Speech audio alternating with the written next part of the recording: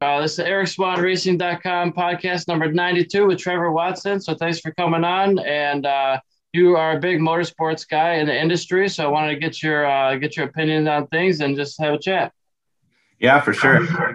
Thanks for having me on, and look forward to chatting with you for next hour or so, and all things motorsports, man. It's gonna be fun.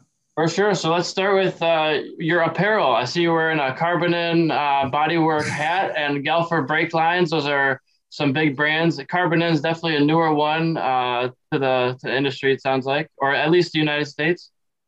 Yeah, they get distributed through Hustle Hard, and Andrew Lee hooked me up. Geez, a year and a half ago, right before I started getting back into road racing. And he saw my posts on Instagram and stuff, and it's like, hey man, we have this set of carbon and bodywork for your CBR 1000 S1, and it's all painted red and everything. We want you to try this new paint out and see how durable it is. And I've had a full season on this stuff, and it's fantastic. Fortunately, I haven't crashed in it, so I couldn't tell you how good it is crashing. But the fit and finish, the quality. Everything's pre-drilled. It has the Zeus fasteners ready to rock and roll. It's all just a couple Allen wrenches. I mean, some of the stuff like the pros talk about, like Jason Rabi and Corey Alexander and Tyler Wyman, some of these guys that run that stuff, I mean, they can attest to it. It's pretty legit. It's not cheap, but it's good stuff for sure. All carbon fiber, it sounds like. No. It's avial fiber is what they call it. So it's some sort of hybrid, but all the pressure points are reinforced with carbon fiber. So it's it's good stuff. It's flexible. It's solid, man. No issues with it. And it's really easy to take on and off. I can't say that so much for the street work. Yeah. Like I couldn't even put it back together if I wanted to. There's so many nuts and bolts, and it's not like the old days for sure. But yeah, the carbon and stuff is good. And then the Galfer stuff, they're sponsoring me for 2022. So I got to represent, they make them some good brake lines. And I was running ABS on my S1, and I can go in that a little bit later, but I tried to keep my bike as stock as possible. And that was kind of the agenda behind it. Is like, hey, I'm going to take this street bike and go race it with minimal, I'm talking about minimal stuff done to it. But it got to the point with Moto America, we can't run ABS. So as much as I'd like to, maybe in a rain race or something like that, it was just becoming a little bit of a hamper. And plus, with the ABS, even with steel braided lines, you do get a little bit of fade because there's all that metal plumbing that's through the bike that doesn't like to cool down. So That makes sense. Everything, it changes a little bit when you change materials, change electronics, what's going on. I've heard some people talk about in the grass, they like to have ABS, so they're not just hitting the brakes and tucking the front or something like that as easily. Yeah. Not saying you can't do it, but you maybe could. I think it was Marcel Ernie. I was watching one of his videos, and he was talking about, oh man, I'm so glad I had ABS. I was using the front brake in the grass and I didn't crash. He was that's a little hairy, but I don't know if it's that good, if you can trust it that much. Yeah, I don't know, because I can only speak for my bike, and I'm sure the BMWs, maybe the Ducatis, some other ones are very similar, but there's 5 different bank angle sensors in that thing, right?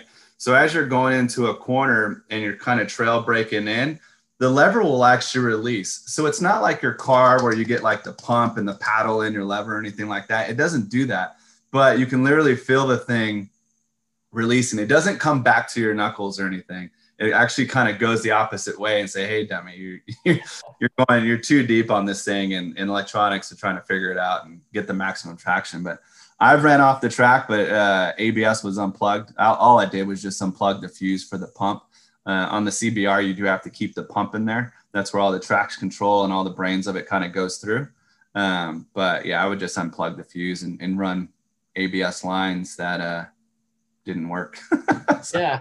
That always brings up the question of, obviously there's MotoGP, which is the development of all the technology for motorcycles, and Formula One would be the car equivalent of all the open wheel technology being developed, and the hybrid engines and all that stuff. But those 2 championships still have tons of restrictions.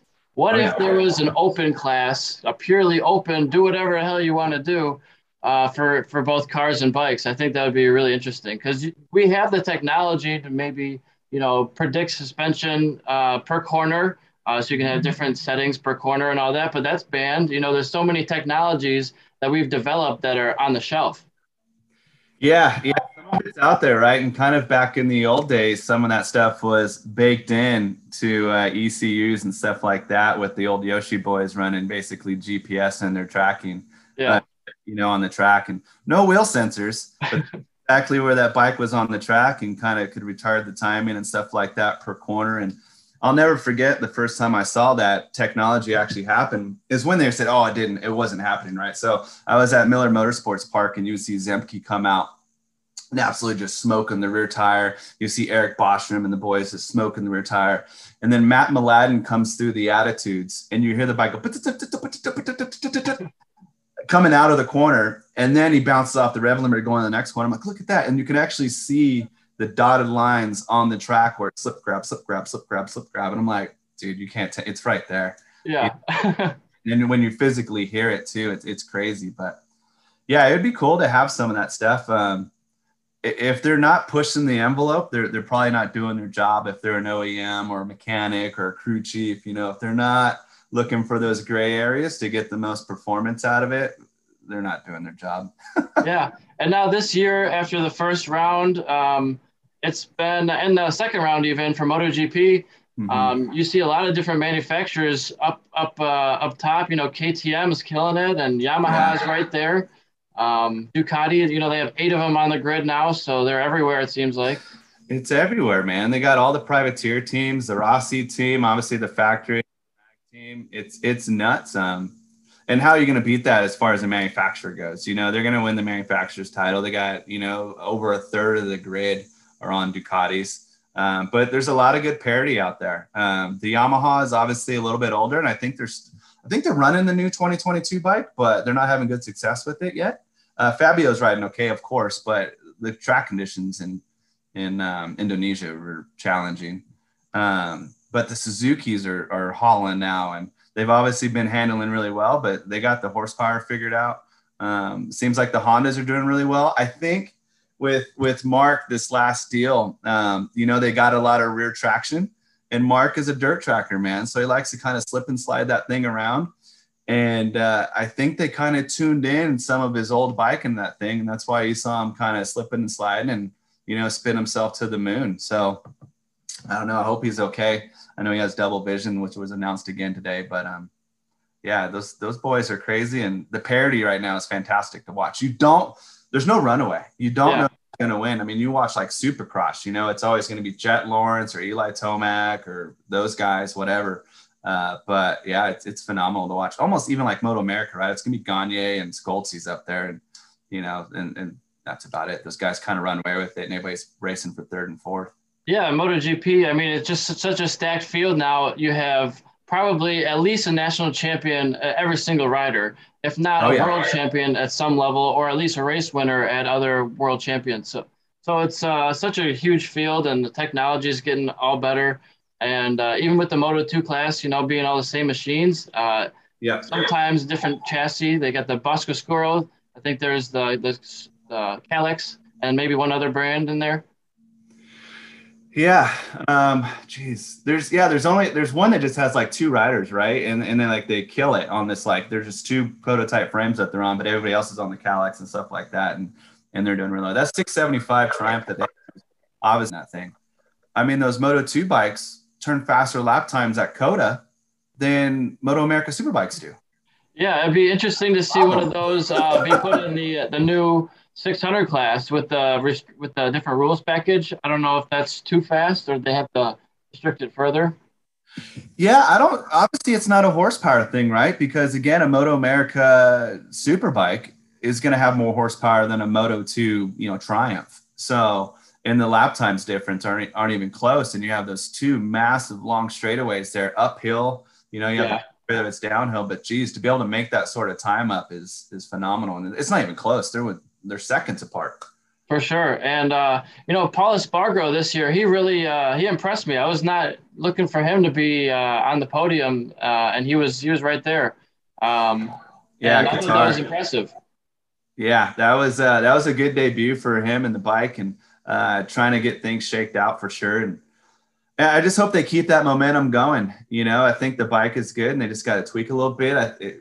They all kind of look the same now. They all have the same funnel on it, that same long raked out front nose. And there's a big gap between the front tire and the body work. And they all run these crazy aerodynamic packages and stuff. But the parity is, like you were talking about, Eric, it's fantastic, man. It's great for racing. You have no clue who's going to win. Yeah, it could be just about anybody. It depends who crashes out, has a good qualifying, or maybe just comes from 13th place to be on the podium. You just never know. Yeah, and it doesn't matter if they're on a factory bike or, the privateer bike. The equipment, 2-year-old equipment is doing just as good as the new stuff. So it doesn't matter if it's a KTM, Ducati, all 9, 10 of those things. Yeah. The couple Yamahas and Suzukis and stuff. It's fantastic for the fans for sure and great to watch. Yeah, and people were always talking about, oh, when Rossi retires, oh, what's going to happen? No one's going to watch racing anymore. I mean, personally, I don't have many riders' apparel or gear. I love watching all the different riders and seeing who does better. I have favorites a little bit, but I don't really care who wins. Like, I was disappointed that Marquez wasn't able to race, but I was like, well, there's still going to be a good race. Like, I'm not going to not watch it because he's not in it.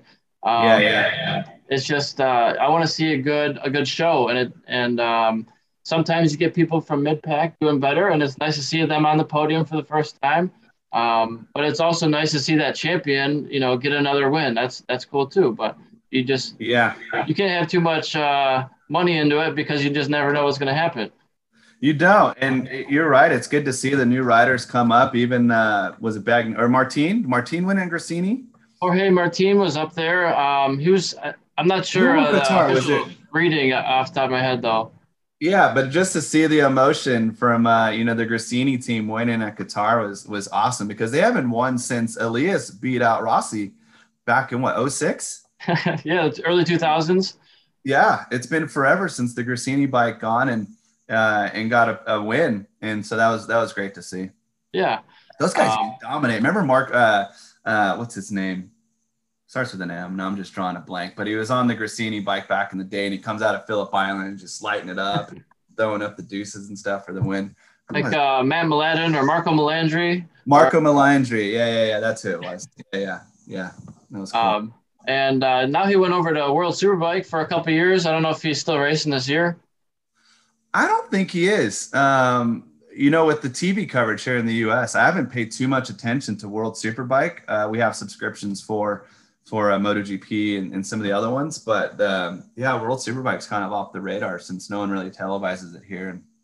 Yeah, I just do the video passes myself because I don't have TV. I try not to watch the news too much. I was just at the diner the other day, and there happens to be a TV, so I'm kind of glancing at it, and I think four stories in a row about the news were murder, death, and then the next one was war. I'm like, oh, that's better, It's like terrible. I hate watching that stuff. I just do the, hey, mister, what's going on in the world? And you can get most of your information with talking to somebody. Yeah, it's miserable, right? Where they say, like, if it bleeds, it leads or something like that, and misery loves company. So they just feed off of that stuff. And man, it's crazy. Even it's a little bit off topic, but kind of on those same lines. But even like there was a fight at Supercross, right? A couple privateers went at it, and those guys got suspended for a round or two, but they're marketing in it and showing it like, oh, we got the action. I'm like, but then you penalize those guys. It's like they just brought all this extra eyes to the sport, and then you penalize them for it. So, but yeah, it's one of those things again where it kind of, if it bleeds, it leads. If there's some sort of turmoil or chaos or drama. It's like, yeah, what are they trying to promote? Do they really want the drama? Do they want that spectacle for the TV ratings? But they're going to penalize them anyway. It's kind of like a double standard. So was it in gear or like on track, or was it like in the pit lane? No, it was on track. It was a couple privateers in one of the heat races. I guess they went off a jump and one over jumped and landed on the back of them. And as they're getting up, and it's funny, they're both wearing this brand new fly gear. Yeah. So like teammates, but they're on completely different bikes. One's on a Honda, one's on a Cowie, and they just start going at it, man. And the track workers come in and separate them and all that stuff.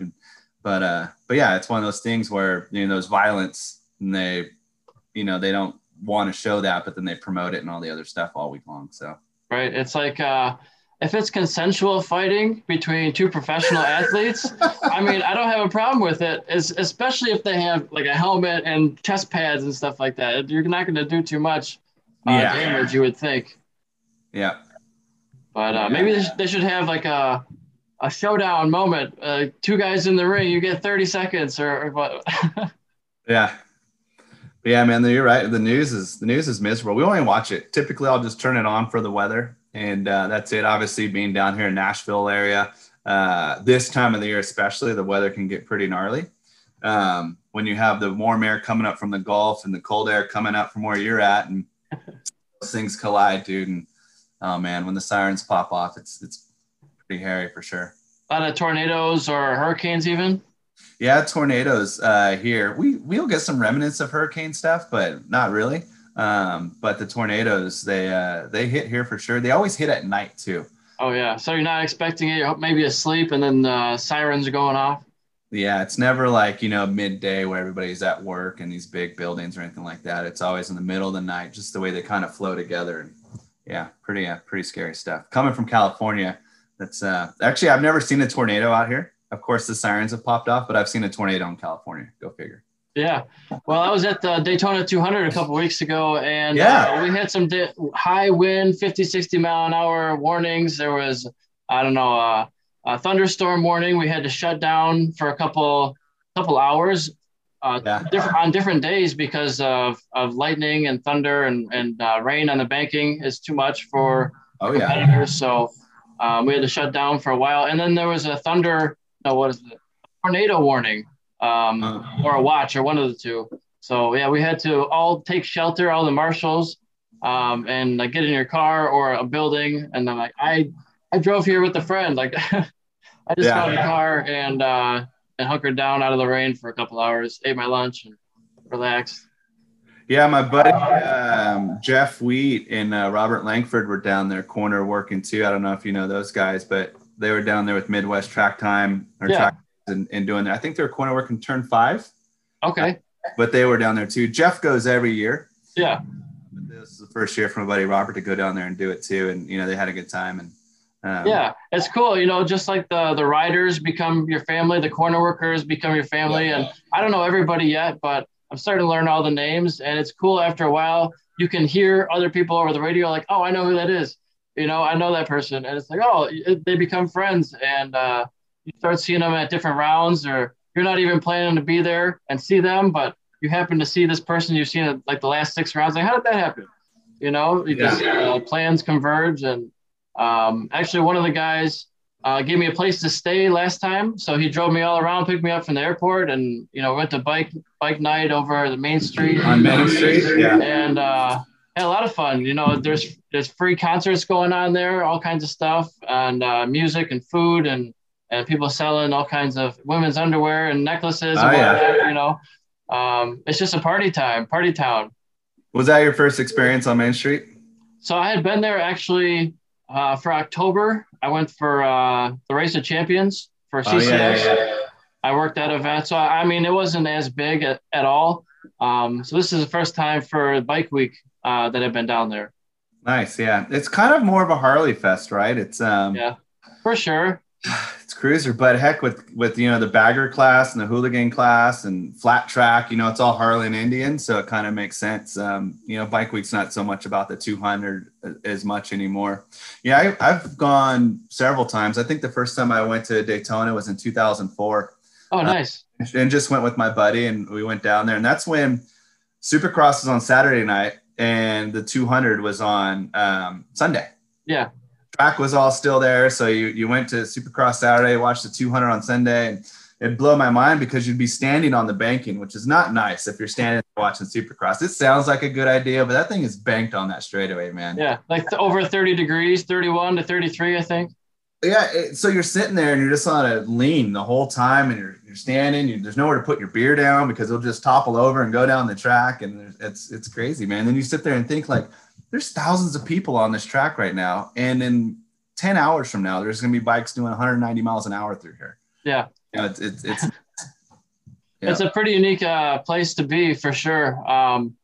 I was there in January also for the ARMA event. They had vintage bikes and vintage racing, and they also did the flat track out just outside of the racetrack. Yeah, turn 2 over there, turn 1. Yeah. Yep, and that was my first time ever doing a flat track event of corner work in it, and actually seeing one in person. Watched it, many times AFT on TV, but it's different up close inside the racetrack. People are going around you, and people. I mean, it's a different type of crowd than the professional crowd. It's ARMA, it's, older bikes, older folks usually. You got some young kids in there, but they're not always pushing as hard. So we actually had way less crashes for the flat track than I would have expected. Not so much for the road racing though. When they crash in the road racing side, the older folks don't get up as easily. So it was like, man, every time is like an ambulance. Jeez. You wish it was a little bit cleaner sometimes, but that's how it goes. Yeah, that flag, the flagger there, the start or whatever, how he waves it and does his thing and like bends over backwards as they go by him and stuff. He does like the Matrix and stuff. That's pretty cool. Yeah, I don't know what kind of training you had to take to learn how to do that, but it hasn't been an option for me yet. Yeah, that stuff's pretty cool. But you're right, man. Us old guys, we don't get up good. I actually threw up my back. I don't even know how, but yeah, it's man, we don't recover quick for sure. Yeah, the ground hurts, but I just talked to somebody the other day who I said, I was at the track and somebody crashed. And said, was it a fatality? That was their first go-to response question. Like, how's their skin? And I looked at him for a second. I said, I've crashed 15 times or so on the racetrack, and I've never had a single cut or abrasion on my skin. You don't, that's not how it works. I mean, we have full gauntlet-sized gloves, full, 12-inch tall boots with torsion control for your ankle and all that. And I wear a chest protector, a back protector, and a hip and shorts protection for your coccyx and all that. And on top of a full leather suit. And, a lot of people have the full airbags now. I don't have an airbag yet, but I'm looking to get a new suit. I sell Revit. I heard you say that. Yeah, because I actually have that same Alpine Star suit behind you. So that's actually what I run, except it's red and black. It's not. Oh, the Atom. You got the Atom. The Atom, man, I love it. It's because I'm a little bit bigger guy. I mean, I'm 6'4", almost 6'4", and when I'm not training, I'm close to 260 pounds. Before I strap a cow on me. But it's good to have that kind of stretchy material it has in the chest and gives me a little more flexibility and movement. But yeah, I like that Atom suit. Heck, I've had it probably for 6 or 7 years, and fantastic. But it's a good suit. Nothing wrong with it. It's got the good knees. Some of the lower suits that I've had. I think it was the SP1 was my very first suit, but that's an entry level, like $1,000 price point. Might have got it on clearance for $800 or something. And the knees don't feel as good. They feel a little bit tighter, but the Atom is definitely a good suit. I might actually sell the Atom to get a Revit suit. I feel like I should wear my own brand. Yeah. When you said that too, I forget which podcast I was watching. Man, speaking of podcast, that one with Johnny Rock Page, man, that. So what do you think about that one? That was an interesting. Oh my gosh, man. That guy was sitting in his leathers. I've obviously followed Johnny for many, many years. And, when he was back riding, 15 years ago, but to see like where his mind is out now and president and his next ex-wife is going to have to wear the crown or whatever he was saying, man, it was so entertaining to watch, just people's thought process and perception of the world and where they're at, it's entertaining. For sure. I couldn't just stop him. I had to let him keep going. Yeah, it was good, man. But yeah, that Atom suit, it's good. The only thing, obviously it's a little bit older technology. A lot of it's the same. But the elbow sliders, right? Oh, yeah. They don't have elbow sliders. Replaceable on that thing. So literally I'll take it's so ghetto, but I'll take old toe sliders and just cut them in half and just super glue it on there. So I'm not going through my suit anymore. Yeah, that's good. That's a fairly new thing in the industry. Maybe last 5 or 10 years, they started putting like knee pucks, but smaller knee pucks of sorts on your elbows. Usually like a hard plastic or titanium material.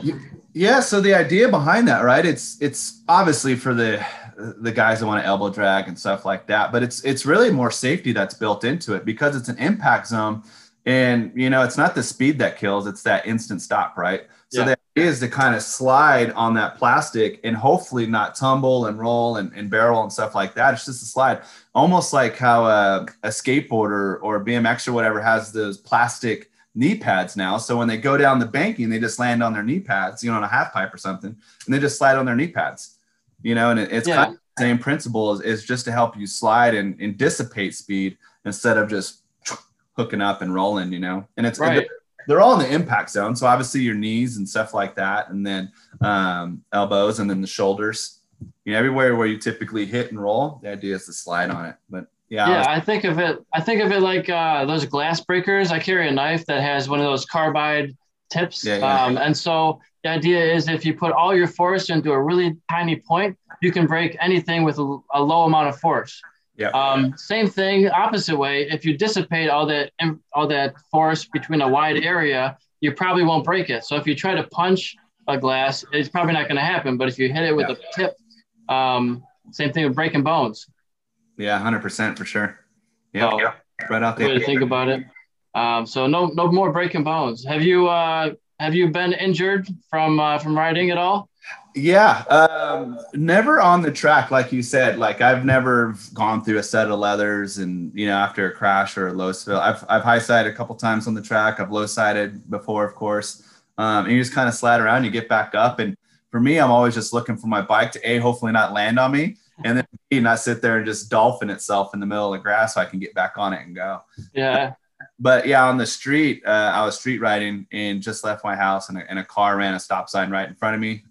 Cold tires, did everything I could to try to avoid it. And it got to the point where that car wasn't going to move. And I tucked the front to avoid it. And of course, the first thing I did was stiff arm. Broke a couple little things there. And that still affects me today. It kind of creates some arthritis and additional arm pump and stuff. And it sucks because it's just going to get worse, right? As I get older, that aching and stuff like that's going to continue to be there. So the downside for me is that it's my throttle hand, right? Everything's done on this hand. So throttle braking. So when this thing starts aching, it just pumps everything up. How it feels my left hand would be no big deal, but mentally I always have to tell myself, okay, don't do anything, and put K tape on it and CBD oil, something, just to get through it. Yeah. But make sure you do all the exercises and stretching and all that stuff. Yeah. Especially now, getting ready for the Moto America season, Stock 1000. I've been doing a ton of Peloton. My wife bought me one last Christmas. Okay. That's the cycling machine. Yep. And we have the tread coming. Should be here, I think, next week. And just nice. Because any type of workout that you can think of is on there, from stretching to yoga to meditation to boot camps, obviously spin and tread, indoor, outdoor. It's all on there. Of course, it's pricey. And no matter what you do, whatever you put into it, that's what you're gonna get out, right? I mean, how many people get gym memberships and pay X amount of dollars for a membership, whether it's yearly or monthly, and never even go? Yeah, I probably went once in the last month. However, I do a lot of other stuff, so that's my excuse. Yeah, you do a lot of running stuff now?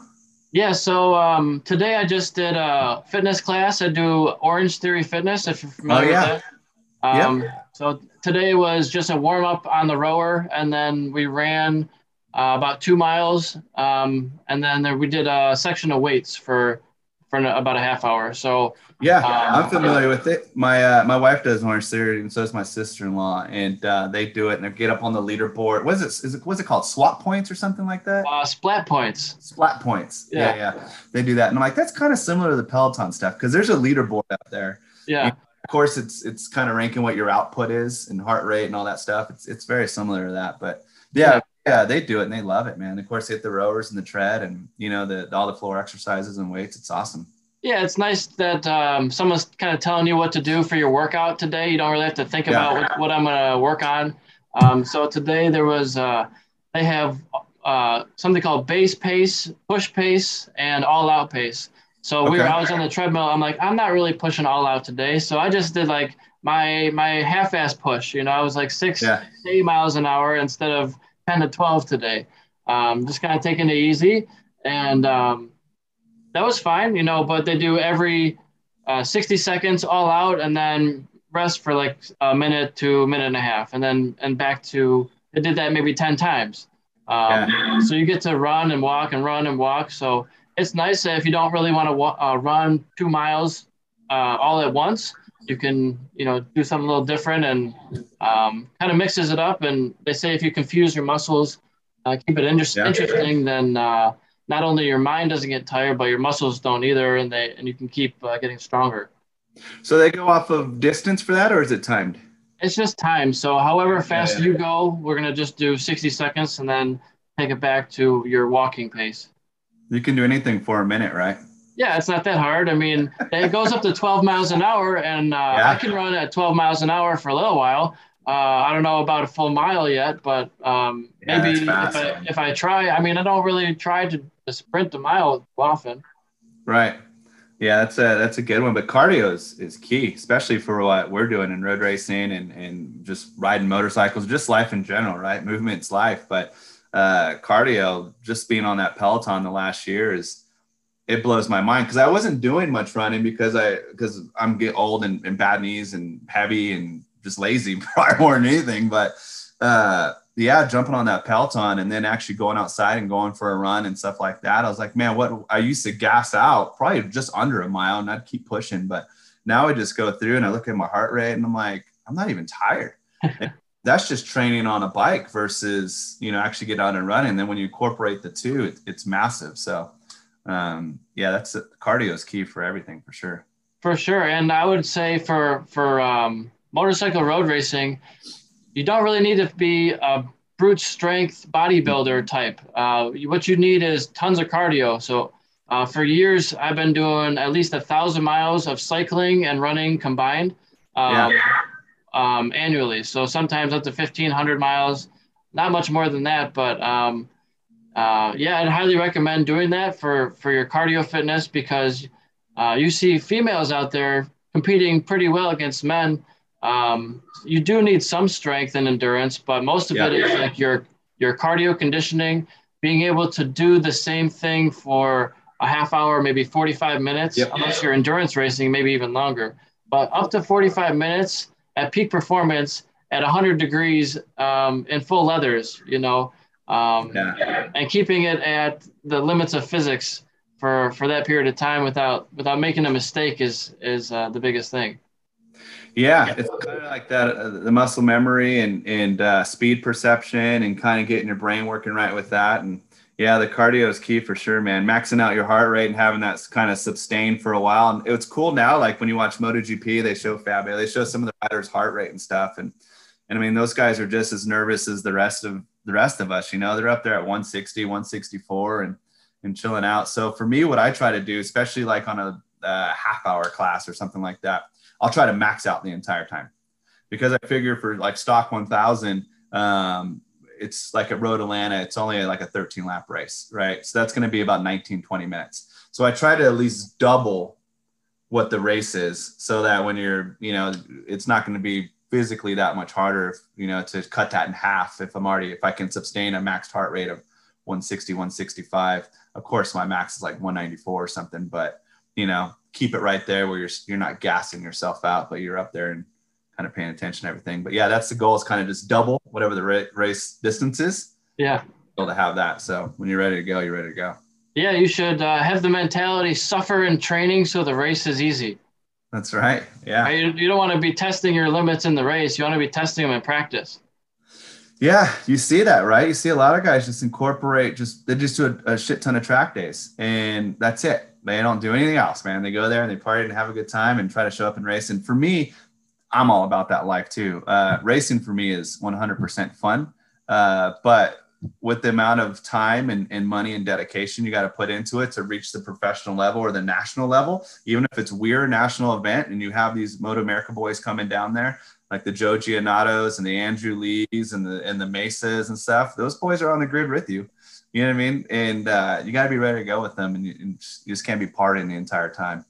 Yeah, for sure. I remember at Road Atlanta Cycle Jam many years ago, James Rispoli was on the grid with me. I'm like, oh boy, we got some heavy hitters. He's coming over from the UK at the time, racing in British Superbike. I'm like, damn, I'm not going to beat him, but hopefully he'll be in sight by the end of the race, or hopefully he hasn't lapped me.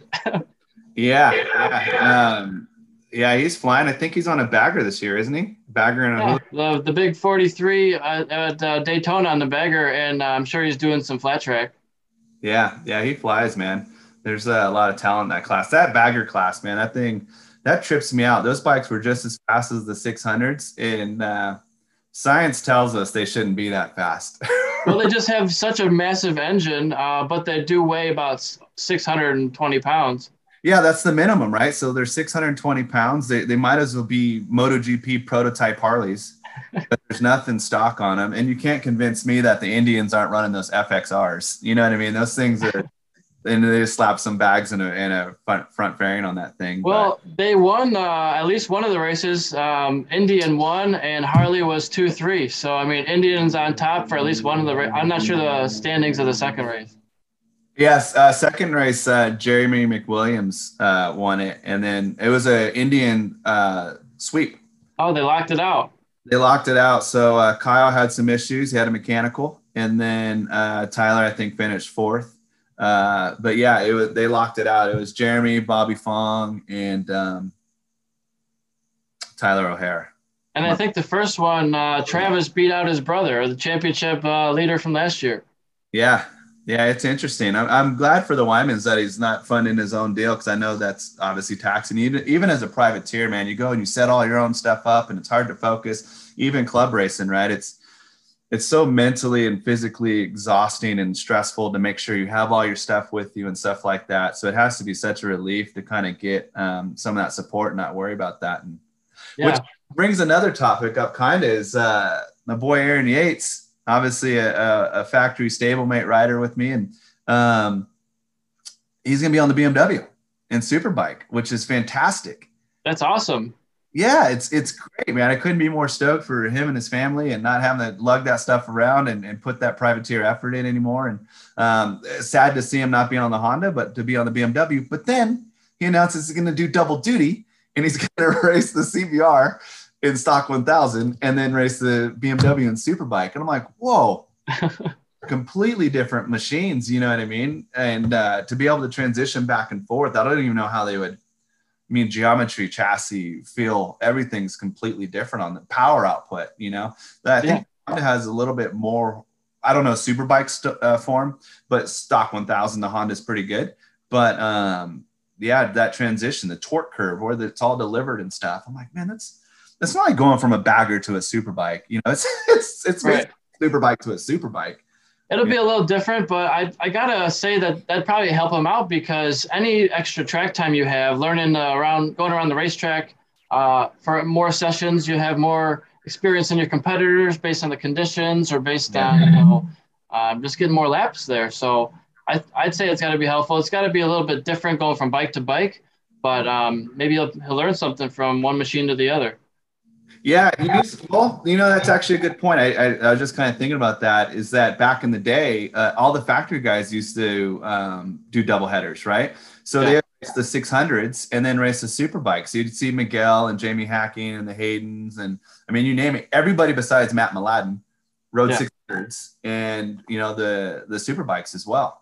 So yeah, I guess it won't be. It's gonna be a transition, but it's been done before, I guess. So yeah. It can be done. And so tell me a little bit about your background more and your riding experience and place in the industry. Yeah. So I started riding back in 1998. I'll just give you a high level. Sure. So I rode in 98. So I used to work at this auto dealership, as a Toyota dealership, and I used to deliver parts. I'm originally from Northern California. And I would deliver parts in the Reno Tahoe loop. So I basically worked 410s because I lived in Sacramento, California, and would drive the loop around. Well, back in 98, we got this 97 CBR 600 F3 on trade. And I had to have it, man. I'm like, that thing's the coolest thing ever. And it was just sitting back in my shop, and I ended up buying it. Of course, I crashed it the first week I have it, because I never rode a motorcycle in my life. Yeah. And then just kind of got hooked into riding. It was just nonstop riding. And then, because I worked 410s, I'd go hang out at my local dealership.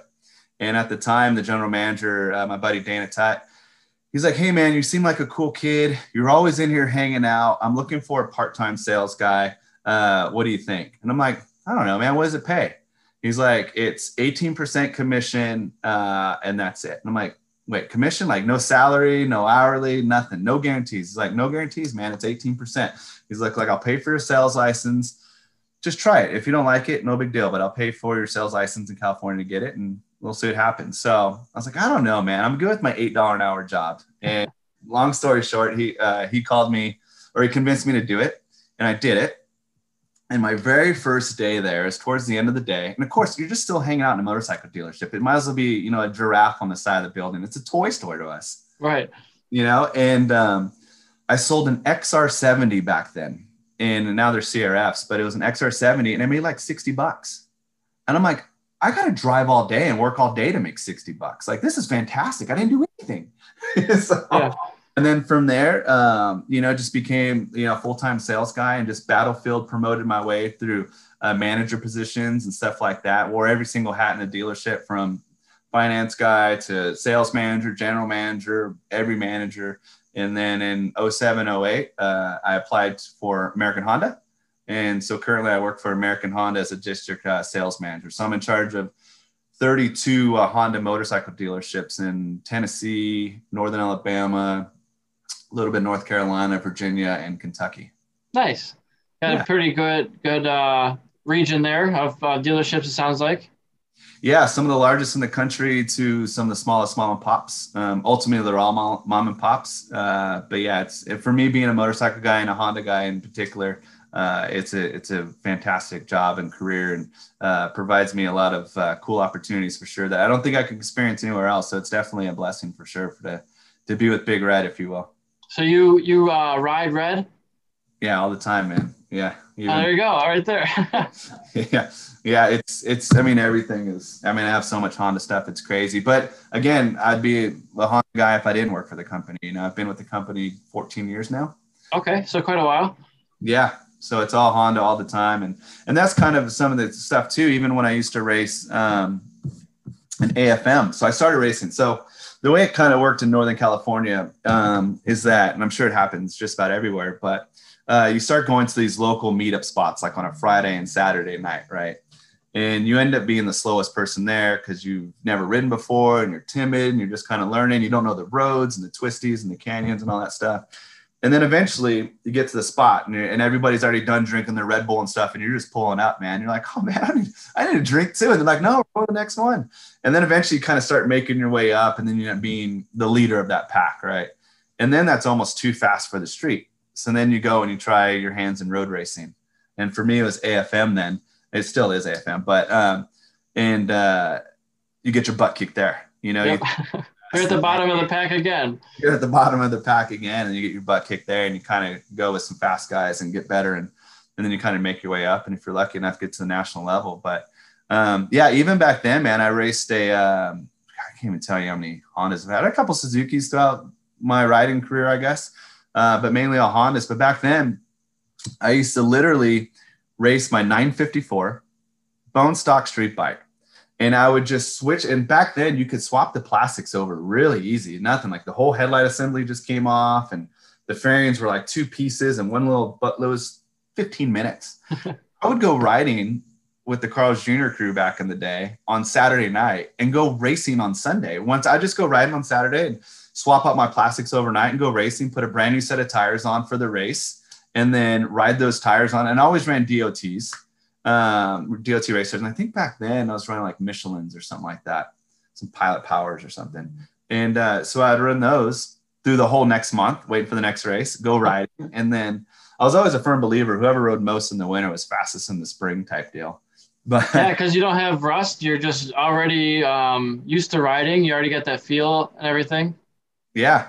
And that's what we do. So we just go rip around. So it was always just kind of fun with it, basically taking a bone stock street bike and throwing some plastics on it. And I don't even think I had brake lines back then. I think it was like the epitome of just, so back then I actually got black flagged one time because I'd race open superbike and then open production.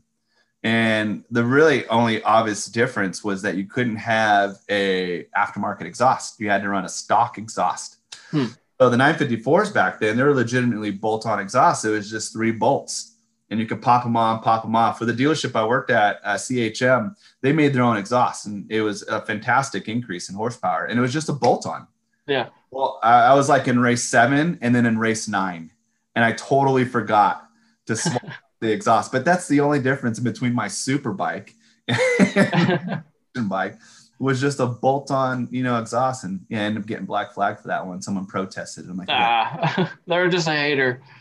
Yeah, but just raced the stocker, and even now that's pretty much what I did for Weir last year and Expert, and in previous, even some classes up in Ohio that I used to do, or some series, just stock street bikes, man. My suspension isn't even changed. I mean, it's amazing. What got me so interested in riding, first of all, was, being free, being on your bicycle and just being able to explore and travel different places. And then when I'm old enough, I can put an engine in my bicycle, and now we got a motorcycle. You can just go faster and farther. It's the same concept. So, and then when you can do it on a racetrack, it's like, this is amazing. You can just do exactly whatever you want with your bike and ride it however you, hopefully as fast as you want to go, keeping it on the racetrack. And there's such a rabbit hole of information you can go down, and there's always another 10th to find. Like, you're never done with it. It's just as much as you want to do it. So it's just an endless progression of trying to get better. Yeah, it is for sure. For me at this point, it's just getting my physical self better, right? Because power to weight is everything, especially at a track like Road Atlanta.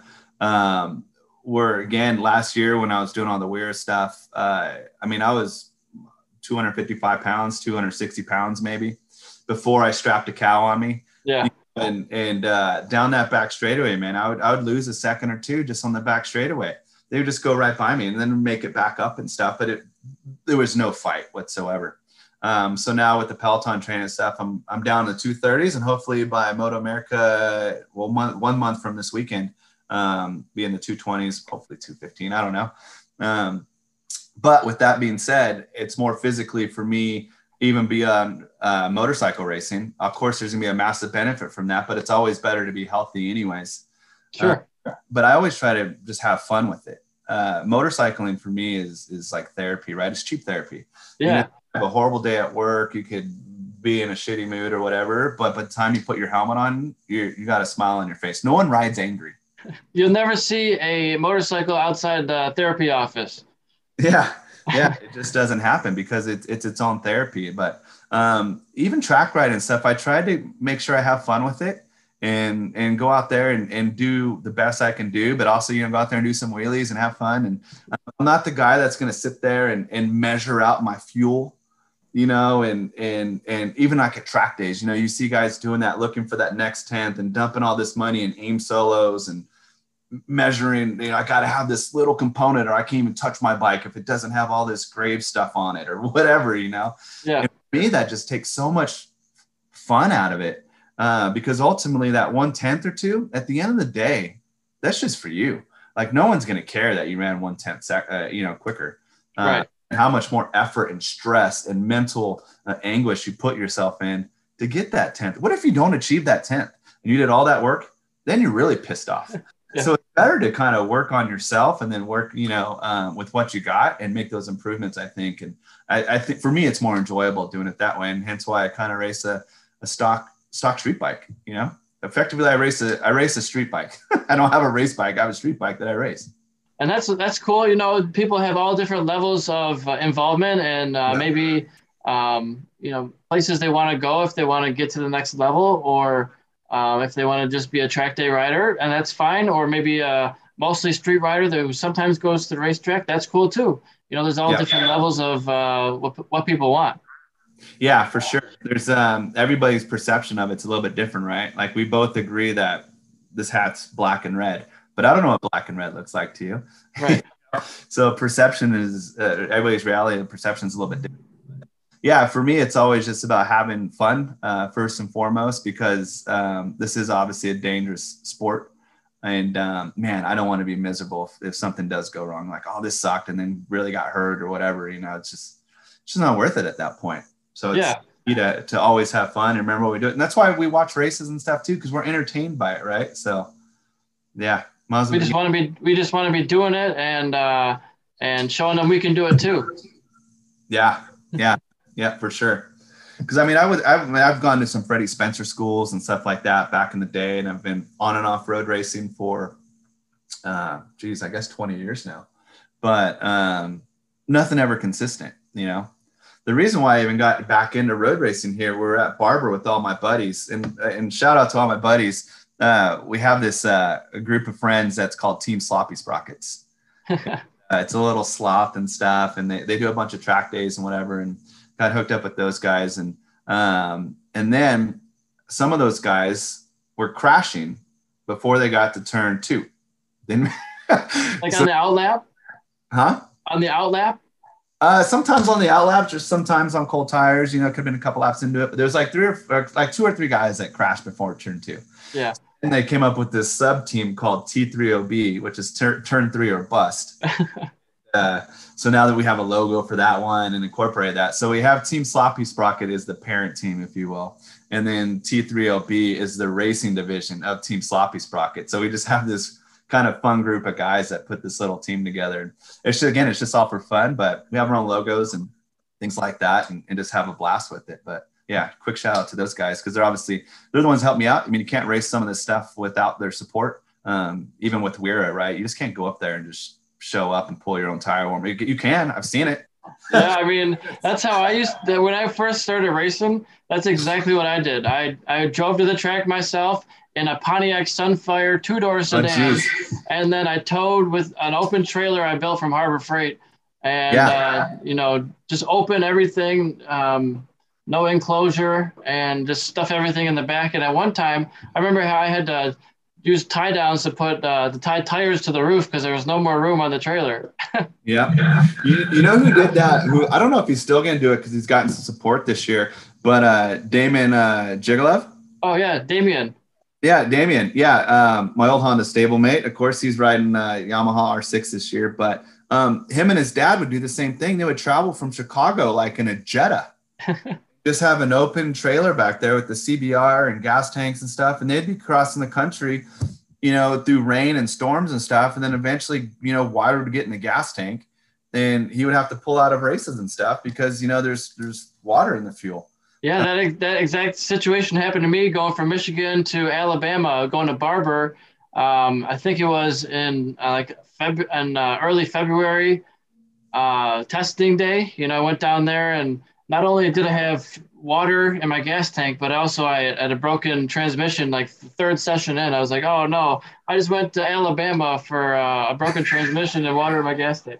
You know, it's not ideal with those water conditions. Even if you leave with a brand new clean bike on Thursday, you get to the track on Friday and it's dirty again. You got to clean everything. It's hammered, man. That's why I even hate riding in the rain. I have no problems riding in the rain, but all the gunk and like road debris and just the film, man, it never comes off. And then the bottom of your bike looks like it's been underneath the ocean. Pretty much. But, an enclosed trailer is what, a couple $1,000s? Oh, they're expensive now. Yeah, I'm fortunate enough to my buddies have them. The Team Sloppy Sprocket and T30B boys have them and allow me to tag along. And my buddy Robert hooked us up with a TRC, which I've been just strapping it down with Canyon Dancers for years, right? It's tried and true, but of course it messes up the grips and stuff. And but yeah, they hooked me up with that, so thankful for that one too. So, but yeah, man, it's crazy. I was looking at one of my next purchases. I would love to get an enclosed trailer, nothing crazy. Maybe you could fit a couple bikes in there, say maybe 6x9. With a V-nose, one of those ramp doors, and that's about all you need. That is, man. That's really all you need. Because sometimes you could maybe sleep in if it had like an AC or something on it too, would help out. We ended up getting an RV last year, a year and a half ago, I guess. Just spontaneous purchase, and it kind of all stemmed from a storm we had. We were camping with our family out in the lake. And this massive storm came through and trees fell over and everything in the camp blew away. And the girls, my daughters were in a tent and they're just screaming the mosquito and like, help us. And it's all collapsed on them. And the whole time they're like, Daddy, I never want to camp again. I want an RV. Yeah. So get an RV and that helps out. But I saw that you had Brendan Kettleson on here. Yeah, I just had him on. And yeah, he's a great guy to talk to. I think he's number 44 in the Kawasaki. Yeah, yeah. He's been a good friend of mine for me. I've known his dad before Brendan was even around. So being Yeah. in Northern California, watch the kid grow up and be successful, and he's killing it. And all those guys from Northern California, Bobby Fong and Cam Bobier, and grew up racing against some of those guys, especially in supermoto. We'd go to the Stockton Fairgrounds with Cam and Fong and Doug Chandler and Tommy Hayden. Those guys would show up there every now and then too. But I have a funny story about Cameron Bowie. Yeah. I think, gosh, this was 2004, 2005 or something like that. And we were racing at Arco Arena where the Sacramento Kings play, the NBA team play. And it was a hybrid deal to where the supermoto track went outside the parking lot and then it dropped into the stadium, and it was half polished concrete floor that they poured like soda on it to make it have some sort of grip. And then half of like a little mini like arena cross track for the supermoto part of it. Well, Cam was on on an RM 85, and the kid's ripping. I think he was probably only like 12 or 13 years old. And I'm like 24 years old. And I'm on RMZ 250, and he gets by me in the end section on the floor section inside the arena. And I'm like, oh, screw that. I'm not going to let this little 12, 13-year-old kid beat me. And I legit punted him into the hay bales. Oh, no. Arena. And I'm like, I just didn't punt him, but I just ran him wide so he had nowhere to go, and actually clipped the hay bales and wadded himself up. But yeah, that's my funny story about racing against Cam Bobier back in the day. Took out a little kid. But yeah. Well, sometimes you got to show him who's boss. yeah. So that's but yeah, growing up, it's great to see the success with all those guys. I mean, because you've literally watched them from kids, and they're all local, and you've seen them hang out, and from club level to international level and everything in between. Man, it's pretty cool to see. It's definitely something that's possible for people to achieve, but it's just a very, very small percentage of people who can make it happen. It's like a pop star. It's like you can be a great singer but not have the backing. You could have, same thing with a racer, but there's so many right components you got to get right, whether it's the family aspect to get you to that level in the first place, or the passion of the rider to push through injuries. It's like we talked about Marquez a little bit. You see him having these massive high sides, and it's like how many times can you have a massive high side like that and come back from it? Yeah, right. I mean, it's unfortunate, but it's almost like, what's his mental thought process now? I mean, obviously he wants to win championships and he still has that challenge and spirit within him. But at what point does he have to prove himself anymore? He's a 7-time world champion. Yeah. It's always like you just want to keep proving it. You want to stay on top at that point. But it seems like he's having to take, maybe with the Honda, the package that's under him, maybe he's having to take too big of risks to stay on top now. It could be. Obviously, it's a big bike. I think they might have changed some stuff for Indonesia so he can have more of that slide, because again, he's kind of a dirt tracker. Because they've improved the rear grip to the point to where on the front does not feel right. Something has to give. There's always a compromise. So before it was always front head heavy, but then the rear had no traction. And now it's kind of flip flopped. And I think they might have done something to try to compromise for that. And it obviously didn't pay out. But I mean, Mark's a legend and he doesn't have to prove himself anymore, in my opinion. But who am I? I'm a massive fan of him and Repsol Honda and everything else, but. Yeah. I think I think this weekend was a little bit just his style. I think he makes up a ton of time in trail braking and corner entry when you're carrying so much speed in the corner. And it's just the Indonesian track was such a low grip track that it's going to catch out those people who are pushing in those zones more often than not. Yeah. You mentioned something earlier about, I think when we first started, about having like a class that was unlimited, right? Kind of run what you brung. I know Dunlop spends a ton of money to sponsor Moto America and front that, having that spec tire. But I mean, look at Daytona. How awesome was that to see the different tire manufacturers battling, and in the end result, the consumer is going to win, right? Because we're going to have a product where they're having to compete against each other. And because, I mean, reality is Dunlop can bring a fantastic tire or they can bring a horrible tire. It doesn't matter. We got to run it. And so I kind of like the idea of having the spec tire that everybody is the same. There's not as much differences. It makes it less confusing sometimes. However, I think maybe the reason why they stopped doing that was a bad event where they had tire manufacturers competing too much and they took a chance on a tire and it ended up being a disaster. Maybe it was disintegrating or it was dangerous in some way. But yeah, you look at the Daytona results. I think the podium was locked out by Pirelli, and Yeah. Michelin or Dunlop, I'm sorry, was just off of the podium in fourth with Josh Hayes.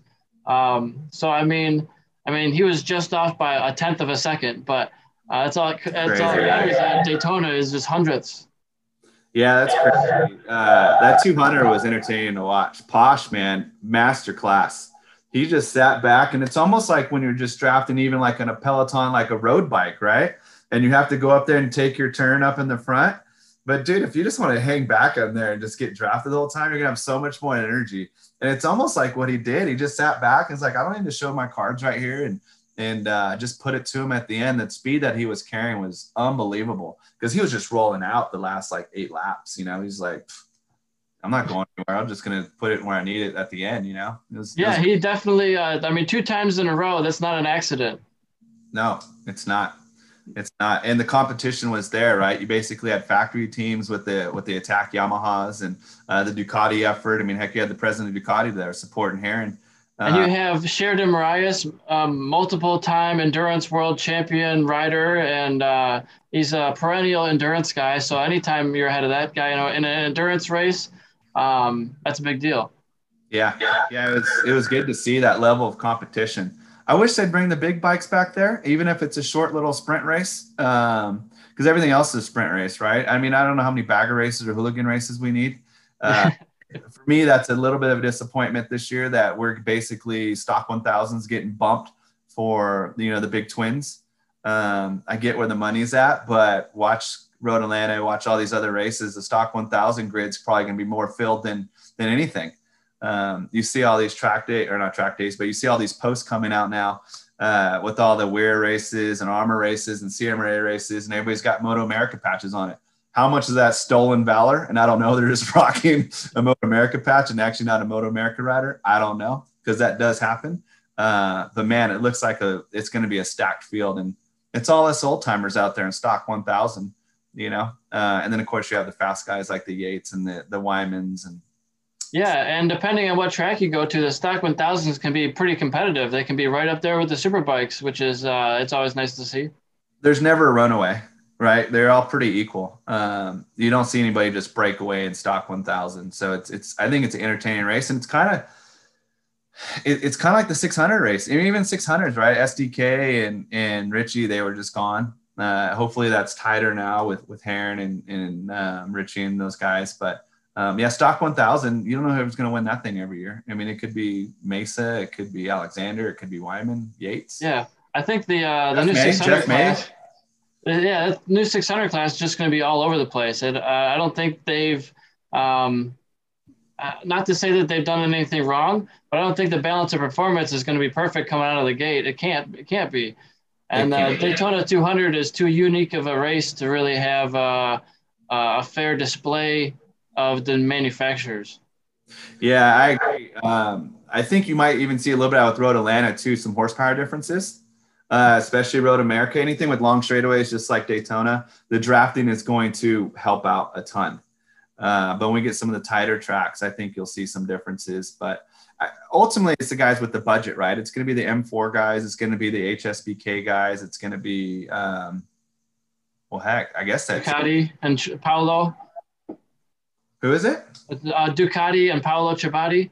Yeah, I mean, so those guys. But, I mean, so it's still going to be your same usual suspect teams up there in 600, and they made it probably a little more difficult for the average club racer or privateer to compete with some of those deals. But at least it's an option out there. But, I mean, heck, a base street bike nowadays, $20,000, so.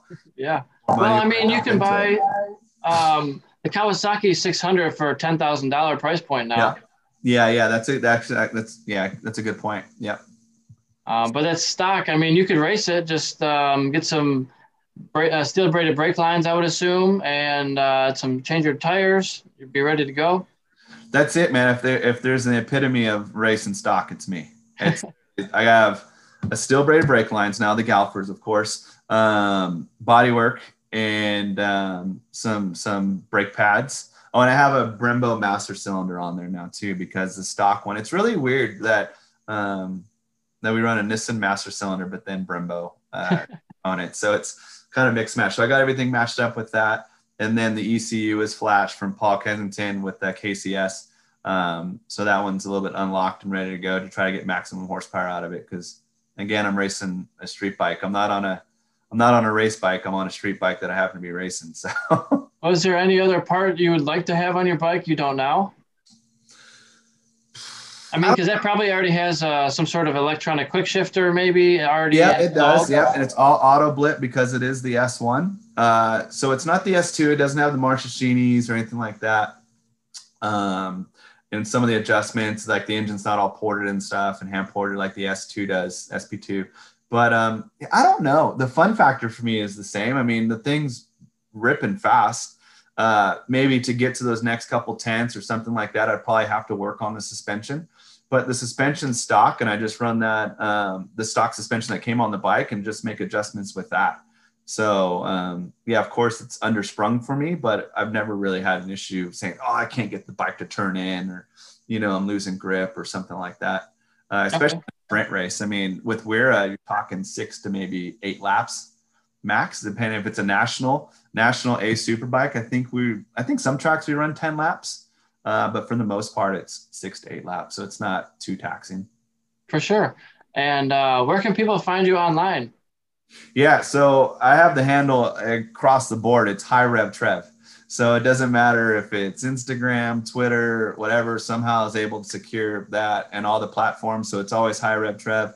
Follow me on there. It's not private or anything like that. I kind of use it to promote and just show some shenanigans and yeah, all about doing wheelies and having fun and racing and promoting the brands that kind of promote me and help me. Because obviously it's not cheap and you can't do it without good backing, good support, good family base like you're talking about. So my wife is instrumental in making sure everything kind of happens. Always on a program.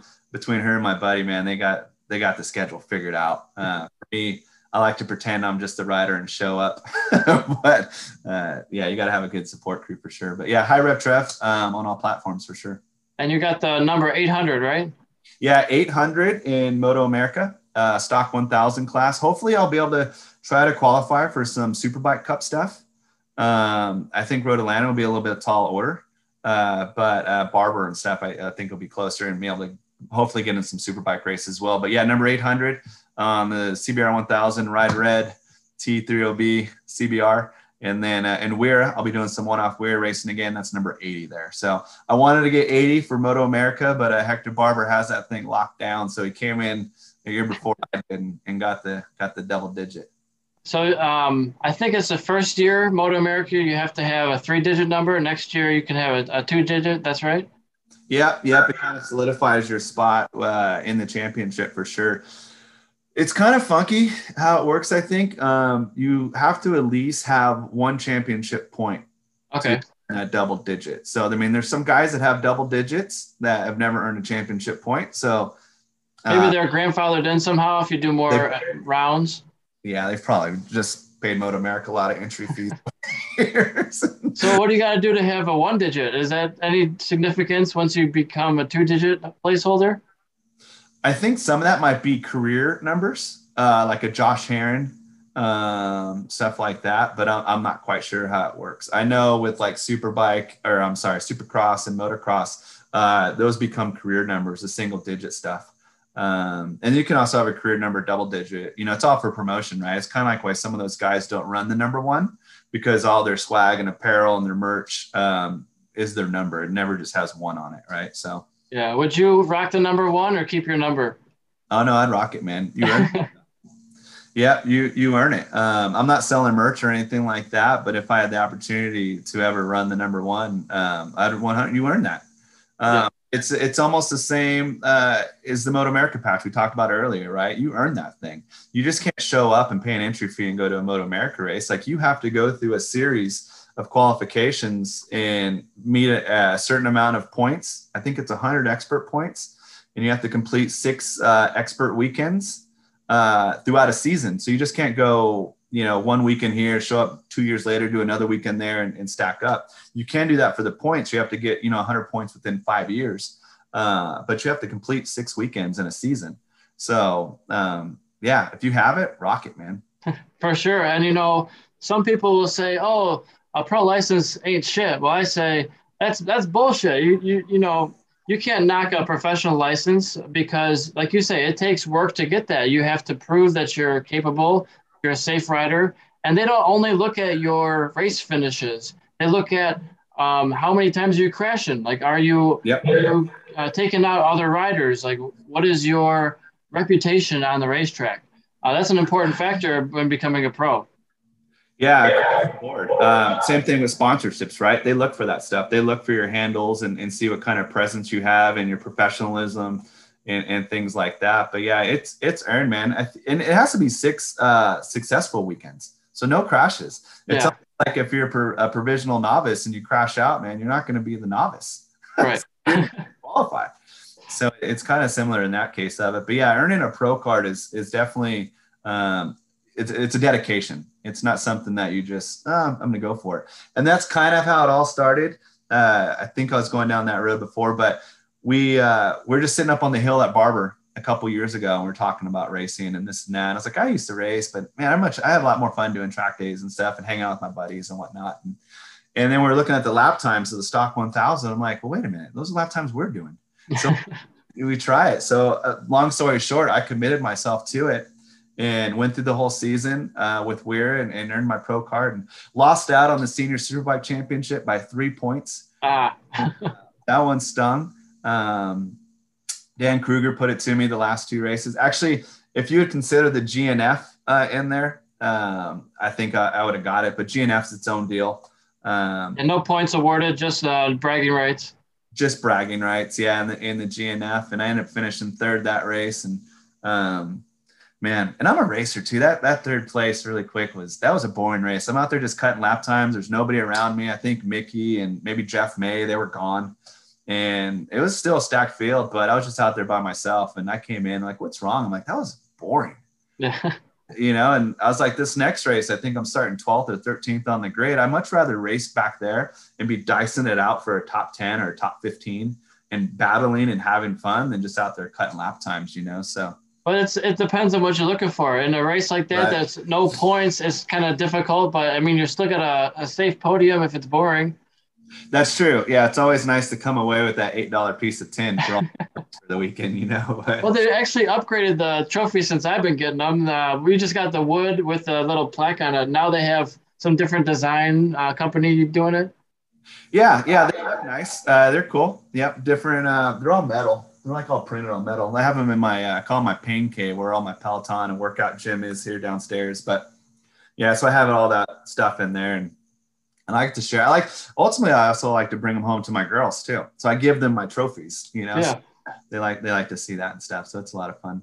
And after you get a lot of them, they keep stacking up. They do, man. Yeah. It's some of the relocations have had to do with Honda. I've just thrown them away. Yeah. Especially like the big trophies and stuff. So you just take a picture of all the trophies, and instead of carrying around hundreds of pounds of trophies. Right. I love the plaques, man. The plaques are awesome. To see that wall back there, it kind of looks like what my gym is. Even race numbers too. I used to be a speed skater, so we used to have race numbers pinned onto us and stuff. And yeah, the ones on the sides are from like mountain bike races or foot races I've been doing. Okay. Different championships for that, but yeah, I mean, they just sit after you. For a while, I moved 7 years in a row every year, and so they just for a while they sit in boxes. You're like, what am I going to do with all this stuff? And then like, well, I need some sort of background for my podcast, so why don't I just nail them to the wall and go from there? Yeah, looks good. Just make sure you put a Revit suit up there next time. Yeah, I think what I really want to do is get like a cloth or something like that, but have it all the logos that I sell, or a board. When the riders sit down in the garages, they have like a sponsor board behind them. Yeah, the little just board. Yeah, do all the logos because I have like 34 brands that I sell now, plus my logo. To be like 35 different logos on the thing. I think that'd be probably more profitable than my credentials. Yeah, for sure. And you can get those things relatively inexpensive. Not that I'm a promote a brand or anything, but Banner Buzz. Banner Buzz? Yeah, bannerbuzz.com. They make stuff and it comes quick too. Like it's all made in India. It Yeah. comes here in the US, but they outsource to India and you'll have it in less than a week. And they always have like 50% off sales and stuff like that. But I make little soccer flags for my team because I coach U8 and U10 soccer. Oh, nice. So we again, it's all about fun. So our team has flags and stuff like that. So I'll get some of those made and man, they're quick. So, and they have those repeater boards and those backgrounds like you're talking about. So Yeah, not them or anything, but that's a good source.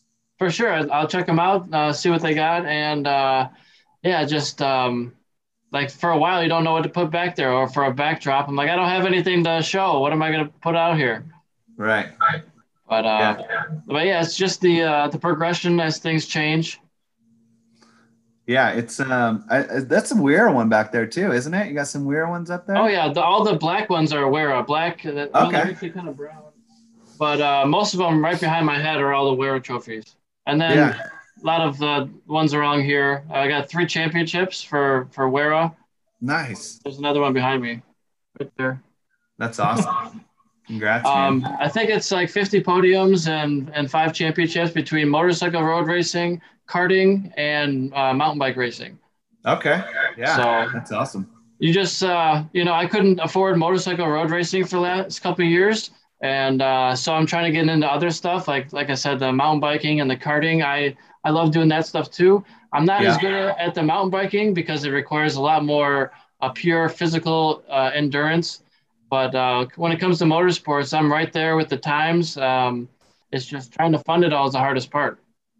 Yeah, racing across the board is expensive, right? Whether it's foot racing or bicycle racing, speed skating, it doesn't matter. It's just, when you get to a competitive level, you kind of want the best of the best. If you look good, feel good type deal, and you don't want somebody to have some sort of advantage because, they're in a better shoe than you or have some better gearing than you or something like that. So that's when the prices start eking up to take it to that next level. But that's awesome, man. I feel like I'm kind of like you in that sense where I'm just a racer as well. Like I'll race anything. Oh yeah, for sure. And last year, maybe you heard me talk about it on another podcast, but last year I got into supermoto riding at the track. Yeah. I got my first car track day weekend under my belt, and I rented a real race cart and took that to the track too. So been getting into like X30 horsepower carts, tag carts, and just trying to get my feel for a bunch of different things. And now been doing track marshal stuff for I think 6 different organizations. So trying to get a whole new aspect of the motorsports scene where you're talking to race control and waving the flags and picking up motorcycles. For Wera, CCS, ASRA, I did Moto America, IndyCar, and I'll be flying to COTA to do the MotoGP round and Miami to do Formula One. And then, like I said, I already did the ARMA event, so that'll be 8 organizations. Is that like an invite for that? So yeah, it's you have to apply and you have to be accepted type of thing. So I got invited to apply because I actually knew one of the people running it, and then they accepted me right away because I already have done I think 12 or 13 weekends in the last year or so. Nice. So that's gonna be a blast. Heck yeah, I'm excited to do MotoGP, and hopefully I don't meet any riders in the corner or the gravel chat, but you probably will. And then Formula One being it's kind of a street circuit, around the stadium, right? That'll be super unique. I did the IndyCar at St. Petersburg earlier this year, and that was a street circuit. That was my first street circuit working, so that was pretty interesting. There's not a ton of great places to spectate. It's just a difficult circuit for the drivers. Yeah. Is Nashville on the market this year or on the schedule for IndyCar again? I'm not sure their full schedule, but I took a picture of it on my phone earlier for the back of a T-shirt in their merch stand. I was like, that's my schedule from now on. Yeah. That's awesome, man. But yeah, I'm just trying to see the sport from a new angle and maybe make a career out of doing something like this. It's not incredible pay, but you get to be at the racetrack, be in the action, And like sometimes like at the Daytona 200, you probably couldn't tell it was me, but I was on camera like 50 times.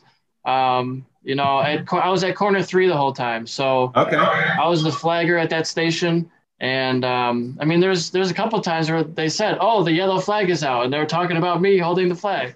And I'm like, "That's Yeah. awesome!" So I saved it, you know, on my phone. But That's um, awesome.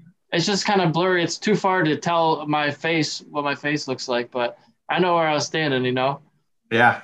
Yeah, that's cool. Cause I mean, the pay is, we all pay to be in the sport. So to Yeah. opportunity and see the other angles of it, man, it's fantastic. It's almost like with me with kind of Honda, you know, we get to look behind the curtain a little bit beyond what's on the public side of it. But yeah, that's cool stuff.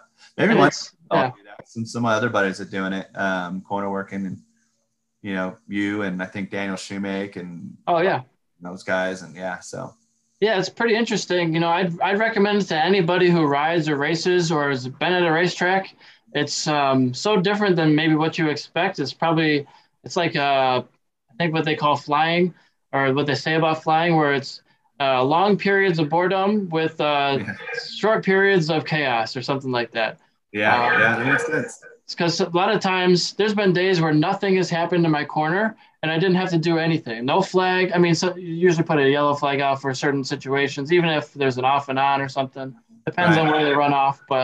Um, but yeah, even for slow for slow riders in Moto America, they don't want a flag out because that would stop passing. So if there's somebody going slow and maybe has a mechanical issue, they don't want a flag because then they can't pass. That's like it's counterintuitive sometimes.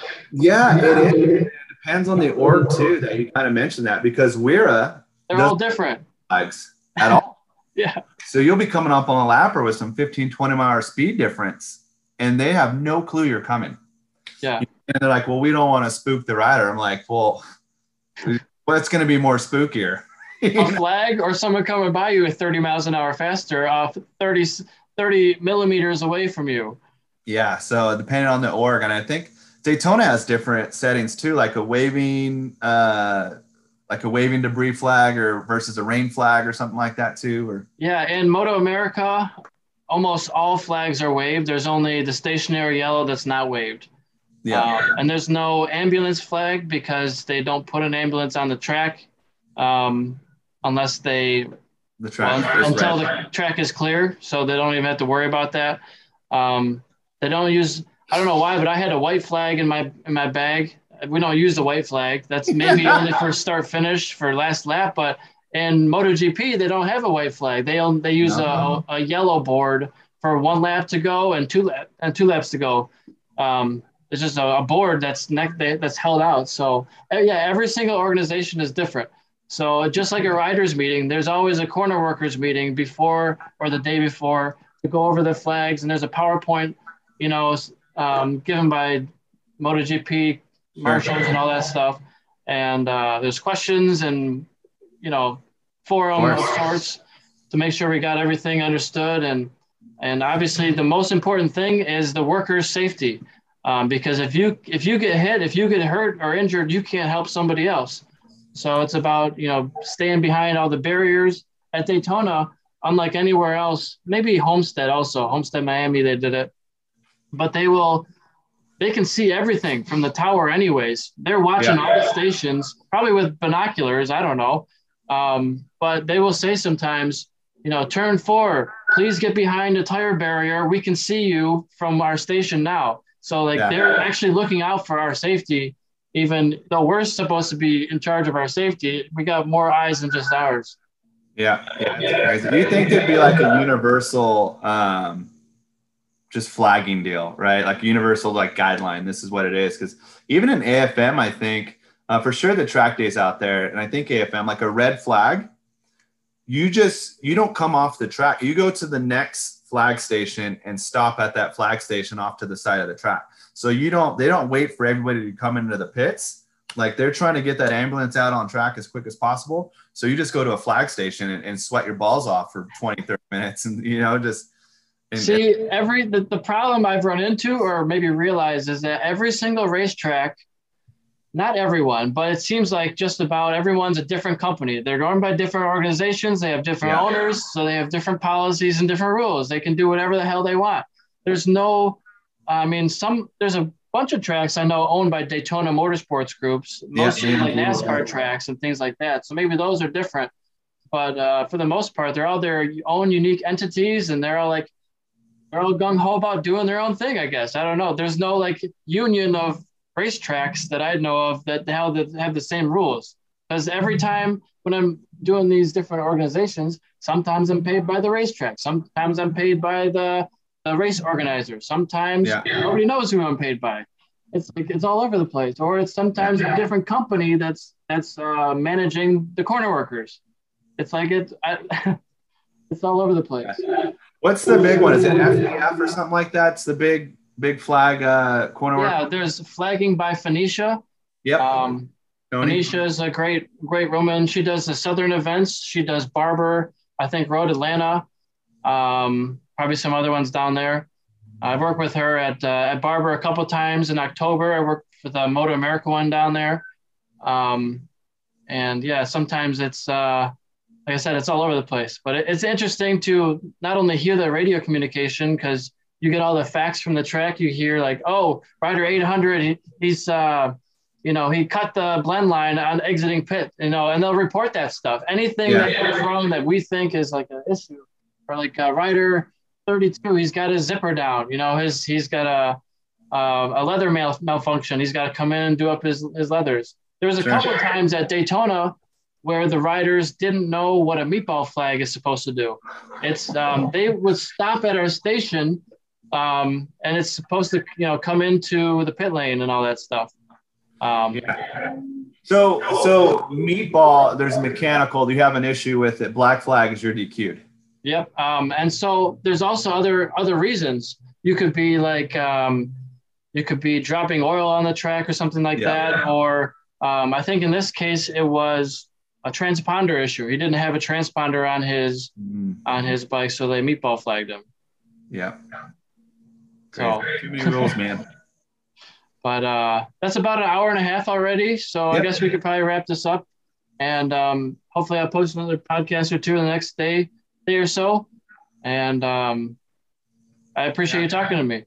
No problem. Thanks for having me on again. It's been a pleasure. And if we ever see you out the track, to Moto America or track day or whatever we're at, man, swing on by and look for all the Ride Red Honda stuff, because that's what our tent's always covered in. And come by for a drink or something, man.